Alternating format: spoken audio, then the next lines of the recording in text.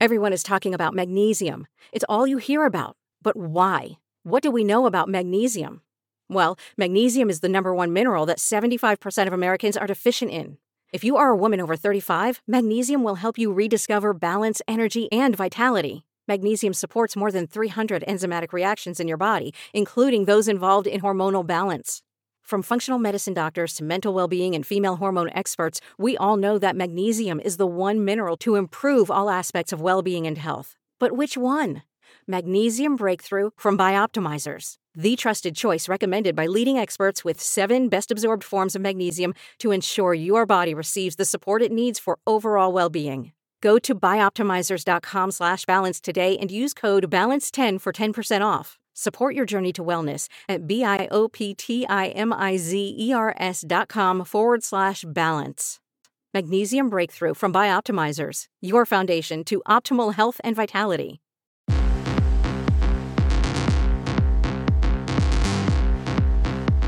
All right. It's been a minute, but you're here and we're here. This is DNF. This is the F1 podcast featuring myself, Spencer Hall, and the marvelous Jessica Smetana. Jessica, it's been a while. How are we doing? We're doing well. We had a little vacation, holiday, summer break. And then we had an additional break because I was traveling out of the country. And now, Spencer, we're back for the second half of the Formula One season. That was very international and cosmopolitan of you. You were in Ireland for a Notre Dame football game. Did you see any F1 crossover while you were on the Emerald Isle?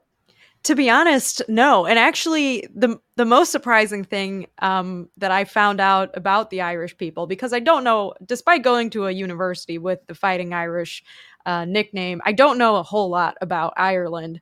All of the people there, for the most part, the Irish people were saying that football, especially like college football, is way too slow for them and they don't like it. And I was like, wow, I guess they're really big fans of soccer. And then I was like, you know what? Actually, no, they're rugby fans there. They don't care about soccer. And I feel like I didn't really realize that until I was there and experienced it. But it's an interesting place. They have the Gaelic games and they have rugby. And I tried to find a Formula One bar the last day I was there. There was like one, but it was 2 miles away. So I was like, it's fine. I'll watch this one later. Yeah, that is, by the way, Ireland, one of the best rugby teams in the world. Rugby World Cup starting. Great sporting culture, but not a soccer or college football one. Yeah, starting on Friday the 8th, by the way. Just in case your international sports schedule is not crowded enough, the Rugby World Cup is dropping in the middle of football season, the second half of the F1 season, and your various other footballs, including college football. Hi, I have a question for you. And it comes from our good friend Elizabeth Blackstock. And I think it's a good place for us to start this week if we're going to talk about the current state of F1, which is this. The headline in Jalopnik is as follows. Formula One owners are stuck marketing a sport after they sold us entertainment. Ooh.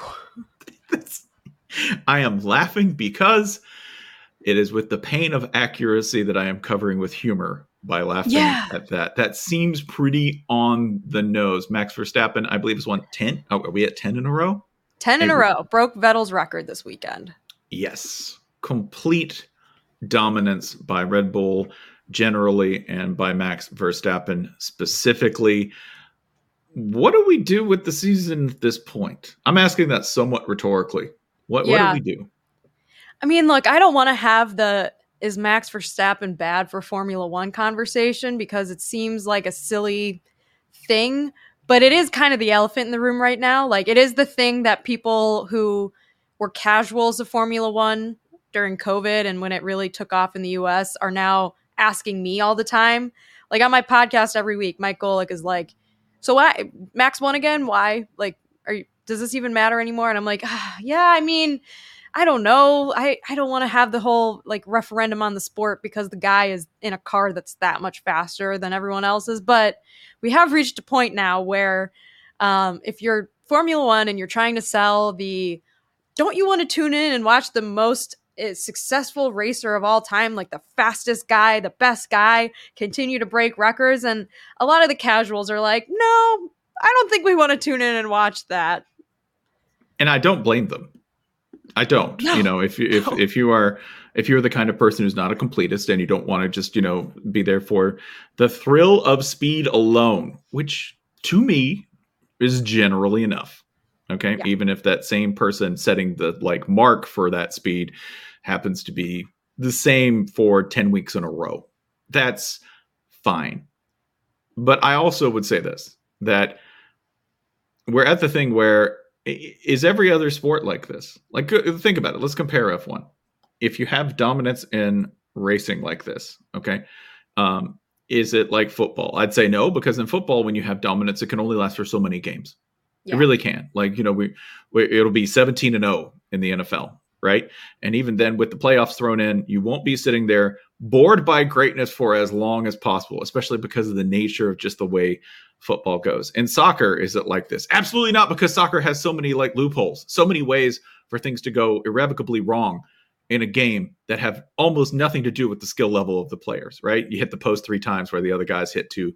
Maybe you get an own goal. Weird stuff happens there. There's been no weird stuff. Elizabeth's article does a great job of pointing this out, that the consistency in both safety and in reliability of F1 has made this a more consistent product. And when one driver is this good, they're going to be more consistently great, which actually equals a worse product entertainment-wise. I mean, I think I might have jokingly said this at the beginning of the season, but not having a Latifi out there, not having a wild card driver probably hurts us a little bit too, because there haven't been that many crazy late race red flags or anything like that. But yeah, I mean, comparing to other sports, Max Verstappen's dominance, I think of the most dominant teams or the most dominant players or eras in sports, and I think of the UConn women's basketball team or Tom Brady's New England Patriots, and it's hard to compare sports 1-to-1, but they didn't win every single game. I mean, the year that Tom Brady won every single game, they lost the Super Bowl. So there's just never been this kind of week in and week out. You don't really go into the race. Even this weekend when Carlos was on pole, and I thought, okay, Ferrari looks like they're really fast this weekend. They're going to put up a really tough fight. I know Carlos isn't going to finish in first place. As long as all things equal in terms of reliability and race conditions, Max Verstappen will win this race. He has won the last 9 races in a row. It doesn't matter if he's on pole position or not. He's going to win. And that does suck as a fan. And I think if you're just talking about the casual Formula One fan, the American fans, people like me who started watching the sport in the last 3 to 5 years, it's harder to sell those people on a midfield battle. It's harder to sell those people on this, a race like this weekend, which was a good race. It was fun. It was exciting. The ending was pretty fun. We watched the Ferraris battle it out for the last 5 laps. It was a good, solid, fun time, but it might not be what you came to get used to in 2021, when there was a little bit more variance. It wasn't, even if it was, Max versus Lewis, there was an occasional other guy up there. Occasionally. And another point that Elizabeth makes, which I think is on the nose, but I want to extend a little bit. A lot of the marketability of F1 came directly from the wellspring of Drive to Survive, that it was so well packaged and timed at a point where it had great exposure to people who were going to essentially be a mostly captive audience. You were in the house, you were going to watch this show, and it carried over into sort of the post-COVID era. And it focused on teams that were participating, that didn't have a lot to gain or lose because they knew they were going to be back of the pack. And I think that really forced their hand into telling interesting stories. I think that's a really valid point. F1 has been, in the past, has struggled to market itself. That's something that F1, the institution, has struggled with. They haven't done a great job of that historically. And Drive to Survive gave them this force multiplier. Outside forces gave them this great marketing tool for that. And without them in season, in an era right now where someone is so dominant, they're back to square one. They're not very good at finding stories to tell mid-season. Domenicali's answer for this is to say, oh, this is a historical thing and you should watch Max Verstappen. History can be boring as it's unfolding. Like, I'm sure. Well, I'm curious, Spencer. Sorry to cut you off. I'm curious, since you have watched Formula One longer than me, because like the rebuttal from a lot of Formula One fans this season has been like, this is how it's always been. There's always been an era of dominance by whether it was Schumacher or Lewis, Hamilton, and now Verstappen. Like, there's no difference. And this is just how Formula One usually is. Like, what is your rebuttal to that, and why might this feel a little different? The people who are going to be there, the people who say that are diehards, and they're generally going to be there no matter what. And they've also adapted. And I think that you've seen that with a lot of newer F1 fans. They've adapted by finding little storylines, finding things to focus on. The tragicomedy of Ferrari. I understand showing up every week to watch someone have the worst day of their work week is maybe a little sadistic. Maybe. I also think it could be kind of compelling when you show up and go, man, what's Charles Leclerc going to go through today? Mm-hmm. What's going to happen to him? I don't want to say that it's a super compelling storyline on par with Max Verstappen being historically dominant. However, it's been fascinating to watch McLaren put things together this year. There's little things. If you appreciate the sport in context, you can do it. But that's effort. That's effort. And I think a lot of people don't necessarily want to go to that effort. They'd like to have it spoon-fed to them. I think that's something that, Formula One should do a better job of mid-season. That's something that I think they're going to have to feel out. That to me is like, that's a real challenge, is to sort of say, okay, well, we taught you who to watch in the off season, and we've taught you these easy storylines that you can pull out if we have a documentary crew to make it human and compelling.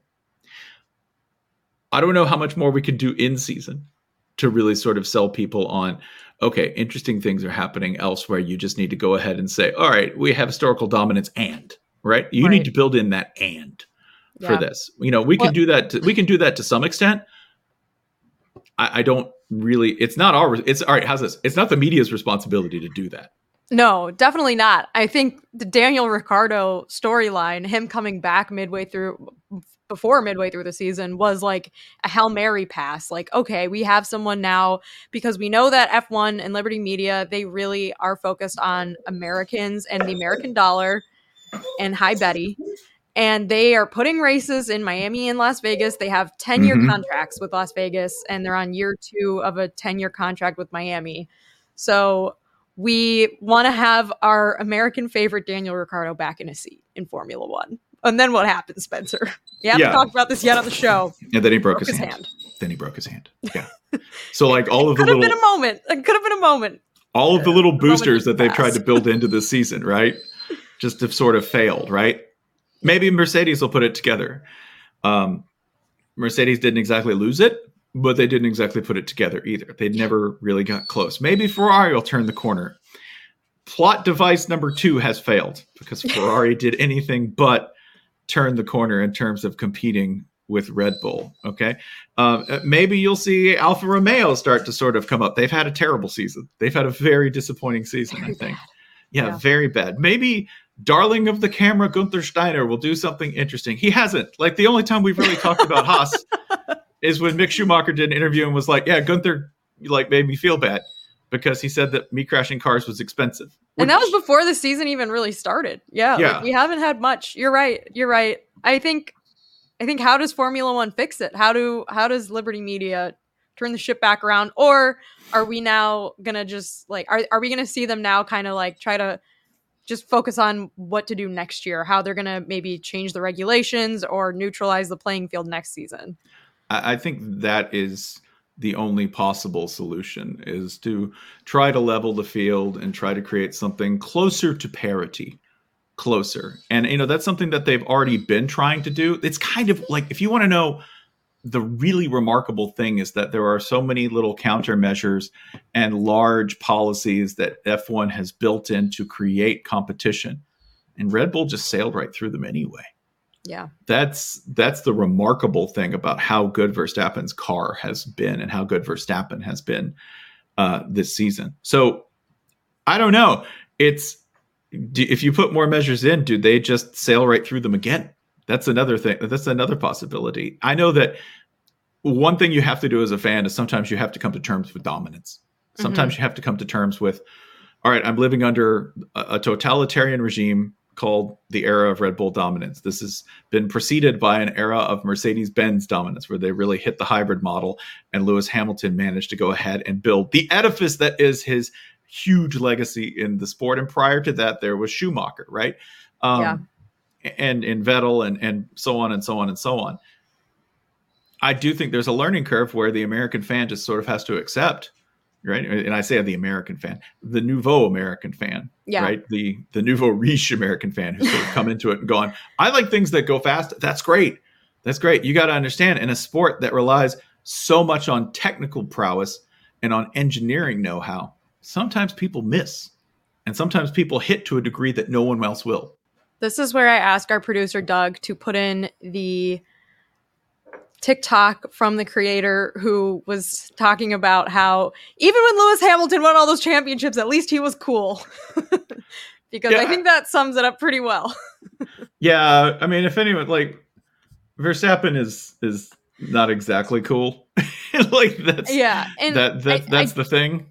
I do think that's part of it a little bit. Like, maybe he's just not everyone's favorite the way that like Lewis Hamilton or Daniel Ricciardo or some of the other drivers are. But then again, that could just be my US bias. Like, I know he's incredibly popular in the Netherlands and in Europe, but I don't know. I just thought it was a funny TikTok. Doug put it right here. Max Verstappen and Red Bull have single-handedly managed to make a whole sport boring. Don't chat to me about Lewis Hamilton dominance. When Lewis Hamilton was dominating, first of all, he was cool. Second of all, other people were winning races, and he had drama. To win a race with one no left tire, he had to flip and win with a broken wing. Penalties, start at the back of the grid, drama. This brother's just winning races, and he's ahead by 5 minutes. He's ahead by a whole ad break. And he's on the radio to his pit team just saying, oh, should we have some pit stop practice? Shut up, bruv. It's all Nicholas Latifi's fault. It's that crash in Abu Dhabi. When he did that, he opened the multiverse of madness, and Spider-Man came through, and now Max Verstappen started winning. He just did that and left. No, bring him back, FIA, and fix this. FIA need to reset the whole thing. Everyone starts from new cars next season. Start it, because you've ruined sport. Drive to Survive cannot save you. It can't save. There's no drama.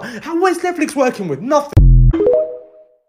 There is also this, that when you're talking about pleasing fans, do we want to go that far?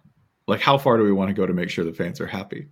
It's a good question. I mean, how far do we need to go to make sure fans are spending money on going to races and doing the things that, you know, watching Drive to Survive, doing the things that make Formula One money? Because you know what you get with parody a lot of times in racing? Something that you didn't expect and that isn't entirely pleasant. You know, look at NASCAR, right? That is stock car racing. It is built to be as competitive and equal as possible and rely entirely on the driver's skill. And it's not like it saved that sport either, though there's a lot of factors there. Factors that might play into F1, by the way. We might, in a year or two, be talking about overexpansion. Yeah. I think that's entirely possible, where we go, okay, might be too many races on the schedule. Might have watered down the product to the point where we diluted a lot of what made the sport so exceptional, i.e. that there's not that much of it. There's a lot, but you know, relative to some other sports, but there's not a lot of it when you come down to like the number of races. I was looking at some of the ratings for the Italian Grand Prix, and it's not like the ratings have dropped substantially from what I can tell. I'm not like a, you know, ratings junkie or anything like that. People are still watching the races. But in the article that Elizabeth wrote, it seems like there has been she used her own metric, but it seems like there has been somewhat of a loss of interest from, you know, fans that came along for the ride in 2021 that are now kind of falling off because we know who the winner of the season is going to be, and we're ready to just like call it a season and move on to next year. I think one thing that I'm looking forward to, though, still in this Formula One season, Spencer, there's 2 races left in the US. One we know is always a fun race, the race in Austin, the US Grand Prix. That's coming up a little over a month from now. And the other is the Las Vegas Grand Prix, which I have absolutely no idea what to expect from any of that. Las Vegas, I have not spent a lot of time there, but I feel like I've spent enough time there. Having spent a couple days there, I feel like I get it. I feel like I get what's going on. And everything I've heard about the construction of this race has been kind of bonkers. There was a report that Liberty Media sent a letter to all the restaurants and clubs along the strip where they're racing, charging people $1,500 a head, or else they're going to put up like posters and like blockades so that you can't see the race from inside the restaurants Mhm. along the race course. I've like heard things like, I've read things like that. I've read that they're now, tearing down trees in front of the Bellagios and they're about to build a big grandstand. They're in the process of building the paddock. It's not done yet, but it's, they're getting there. I saw a time lapse on the Formula One account in which it ended with them still having not dug a hole yet, which was a little surprising. But that race is November 13th, I want to say. So it's in like 2 months from now. Mhm. And I still don't know what it's going to look like other than, I've seen the renderings, but I don't know what to expect. I don't know what it's going to be. It looks crazy. Yeah, there have been a couple of different little, if you want to know the hiccups building up to that. So Paddock was the last name of the Las Vegas shooter in the MGM mass shooting. I'm sorry, the Mandalay Bay mass shooting. That is, so they're considering renaming the building that you usually call the paddock because it's considered to be a bit insensitive to some Las Vegas residents who don't know that's normally what you call that and associate it with something else real bad entirely. It's not a word that we generally use in the United States for no, like only in horse racing, maybe, yeah. right? Like maybe that, even then. Yeah, they've had to take the trees in front of the Bellagio down. Allegedly, those are being transplanted elsewhere to local parks and will be replanted. In a farm upstate. Yeah, that's exactly. They're going to a farm somewhere up around Reno. But yeah, Formula One had to bring some of those prices down. It is going to be wild because there are all these little things we're mentioning that are going to be challenges. I actually think it's going to go pretty well. And that's because there is no place in America that hosts events more often than Las Vegas. It's not like they just have a convention center. There are multiple gigantic convention centers, tons of hotels in every single direction, and the ability to move people quickly from the airport to the strip. I think there's going to be some log jams pedestrian-wise. Like once the race starts, you'll be locked down. Right? Oh, yeah. You won't be able to move. And I don't think it's going to be the greatest viewing opportunity for anybody who is a serious F1 fan. I don't think that's the sight lines are not going to be great. This is primarily a TV event. If you want great sight lines and you want the actual, live in-person audience participation event, go to Austin. Austin's got great, grandstands, excellent sight lines, some spectacular views of the track that can be had for not a whole lot of cash. That's not going to be the case with Vegas, but I don't think anyone assumes that. No one assumes the people's event, the Las Vegas F1 race. No, there's going to be $500 minimum tables there.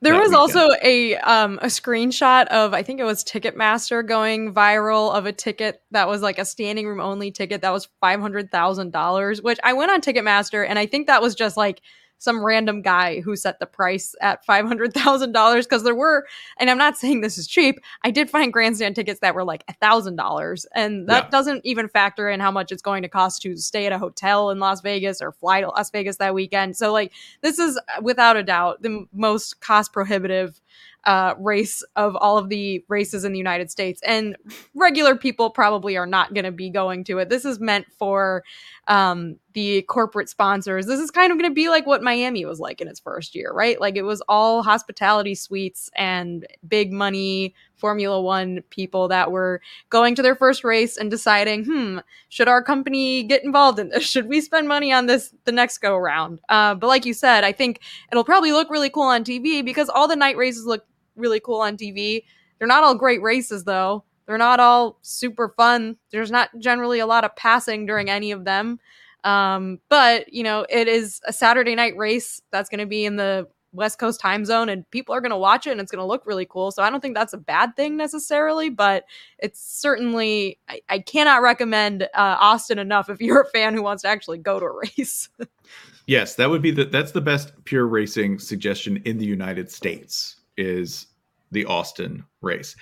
As far as one thing I want to go ahead and challenge all of our listeners to do, if you have any expertise in Las Vegas, if you have spent significant time trying to spend as little as possible to gamble as much as possible, eat as much as possible, and drink as much as possible on as little cash as possible, we're going to do this. We're going to put this together. We're going to create the Dirtbag guide to the Las Vegas F1 race. I'm going to find a way to get all of you in to this race, or at least close enough so that we can have the cheapest possible lodgings, spend as little money. Don't be afraid to be as extreme as possible. If someone's like, hey, sleep on the monorail, I'm willing to entertain that. Okay? Because I'll be going, but somebody else is paying for it. Yeah. And I won't really be able to do this. Okay? But I think there's very creative ways to do this. I think there's going to be some buffets that are going to be strained to the breaking point at this event. That is actually a really good call. I hadn't thought of the strain on the famous Las Vegas buffets in terms of how many people. I mean, we did hear that there were some hospitality suites that ran out of food at the first Miami race.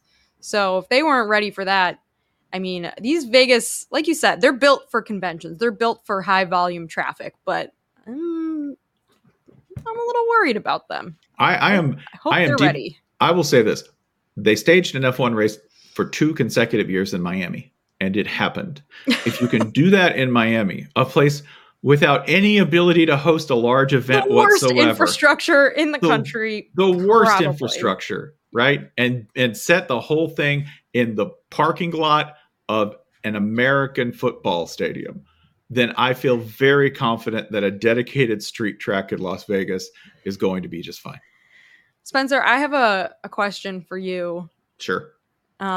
Yes or no? Were you surprised when you found out that all 10 teams in Formula One were under the budget cap for the last season?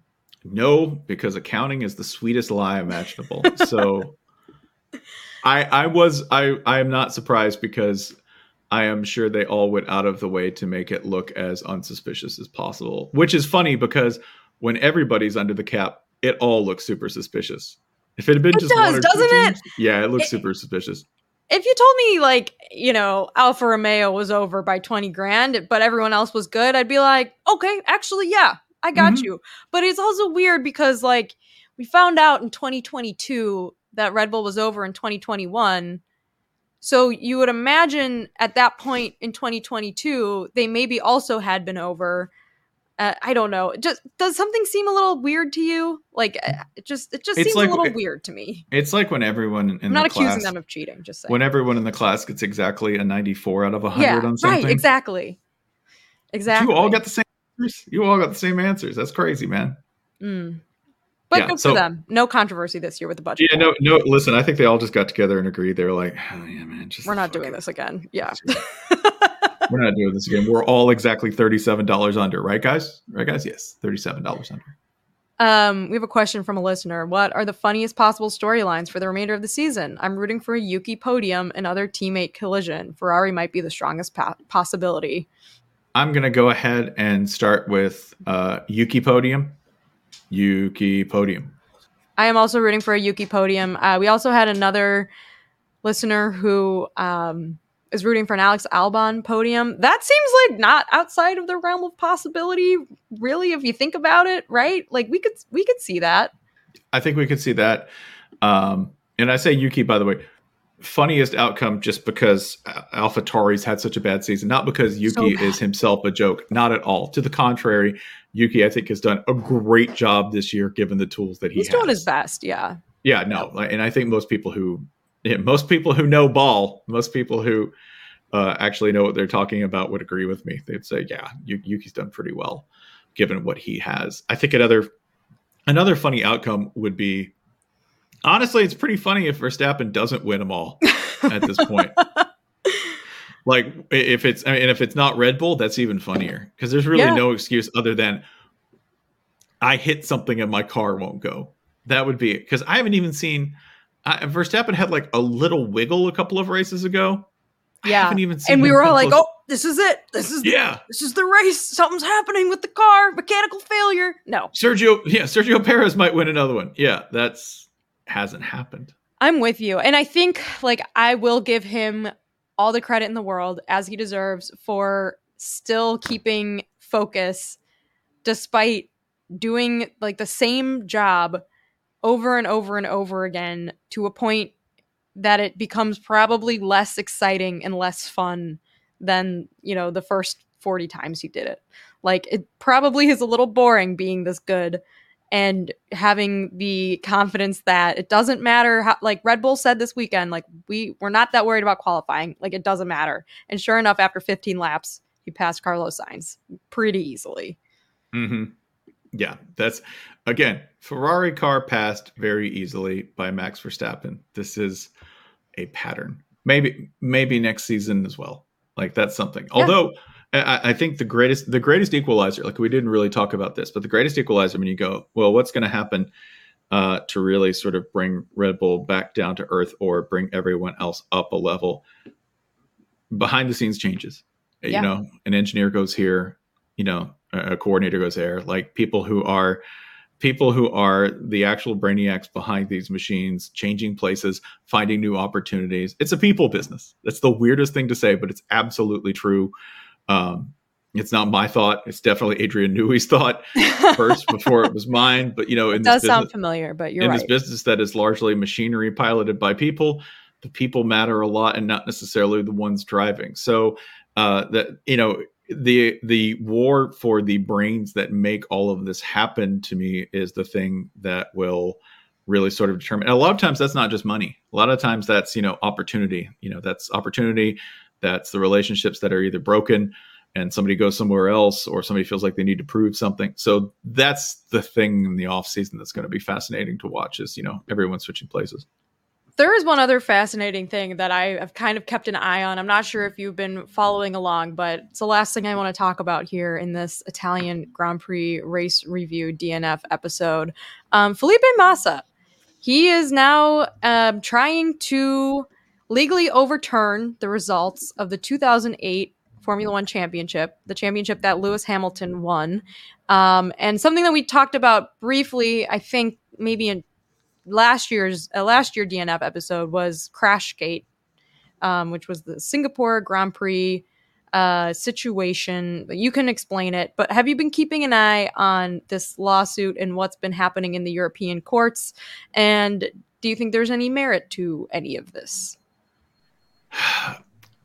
First, a word on the European courts, which is definitely how you want to start a sexy discussion ever. Y'all take a minute. Y'all take your time. There's like court cases in Italy that have been going on for like 20 years.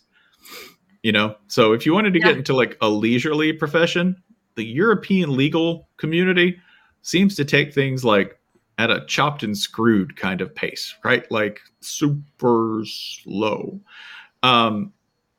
This would be if they didn't get this is as of yesterday, actually, Massa's team of lawyers, they were going to go to the British High Court if by the 8th of September, if they didn't get a response from the FIA and company by September 8th.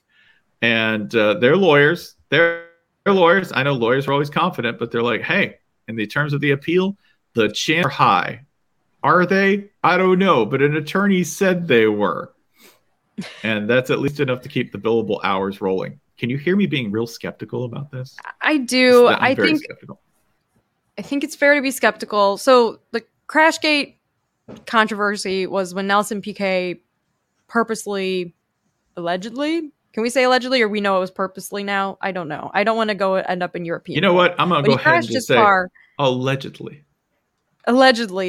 to allow Fernando Alonso to win. And this wasn't in like the title race. This wasn't the final race of the season that Lewis Hamilton won in. This was 3 races prior in Singapore.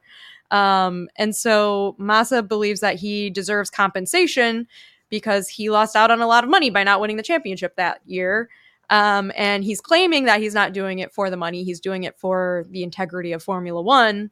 I think it's fine if you're doing it for the money. I get your money. I'm not judging you if you're doing it for the money. I'm sure it costs a lot of money to do all of this as well, but that's essentially it. The allegations are that F1 knew that Piquet had purposely crashed and that they didn't do anything about it, and it cost him a championship that season, and he wants something in return, or else we will all be doomed for eternity because of the FIA's lack of integrity. Yeah, by the way, Nelson Piquet admitted that he was told to. Okay, so it's not alleged. So, it's not alleged. I wanted to make sure before I by Nelson Piquet Jr.'s own account. Okay, he definitely did that shit. And Not if I did it, just I did it. No, and the question is whether the FIA just sort of swept it under the rug and ignored it. Which would Bernie Ecclestone do that? Is that something that is part of the history of F1? Just gonna leave that floating out there. Yeah. I mean, he seems like he's got a lot of evidence. This guy. I think he's got a bit. Yeah, it'll be fascinating, but I think anytime somebody says, "Hey, we would like to retroactively change this championship," a part of me is like, "Do you really think that's going to happen? When has the FIA voluntarily done any sort of like grand rearrangement of its world in the name of getting things right?" That's hey, to be fair to the FIA, that's just true of all like large sports conglomerates. They're not big on revisionist history. So even if that history is accurate, even if we're rewriting it correctly. So I have a reader question for you. Ooh, if we would like to entertain those. Let's do it. All right.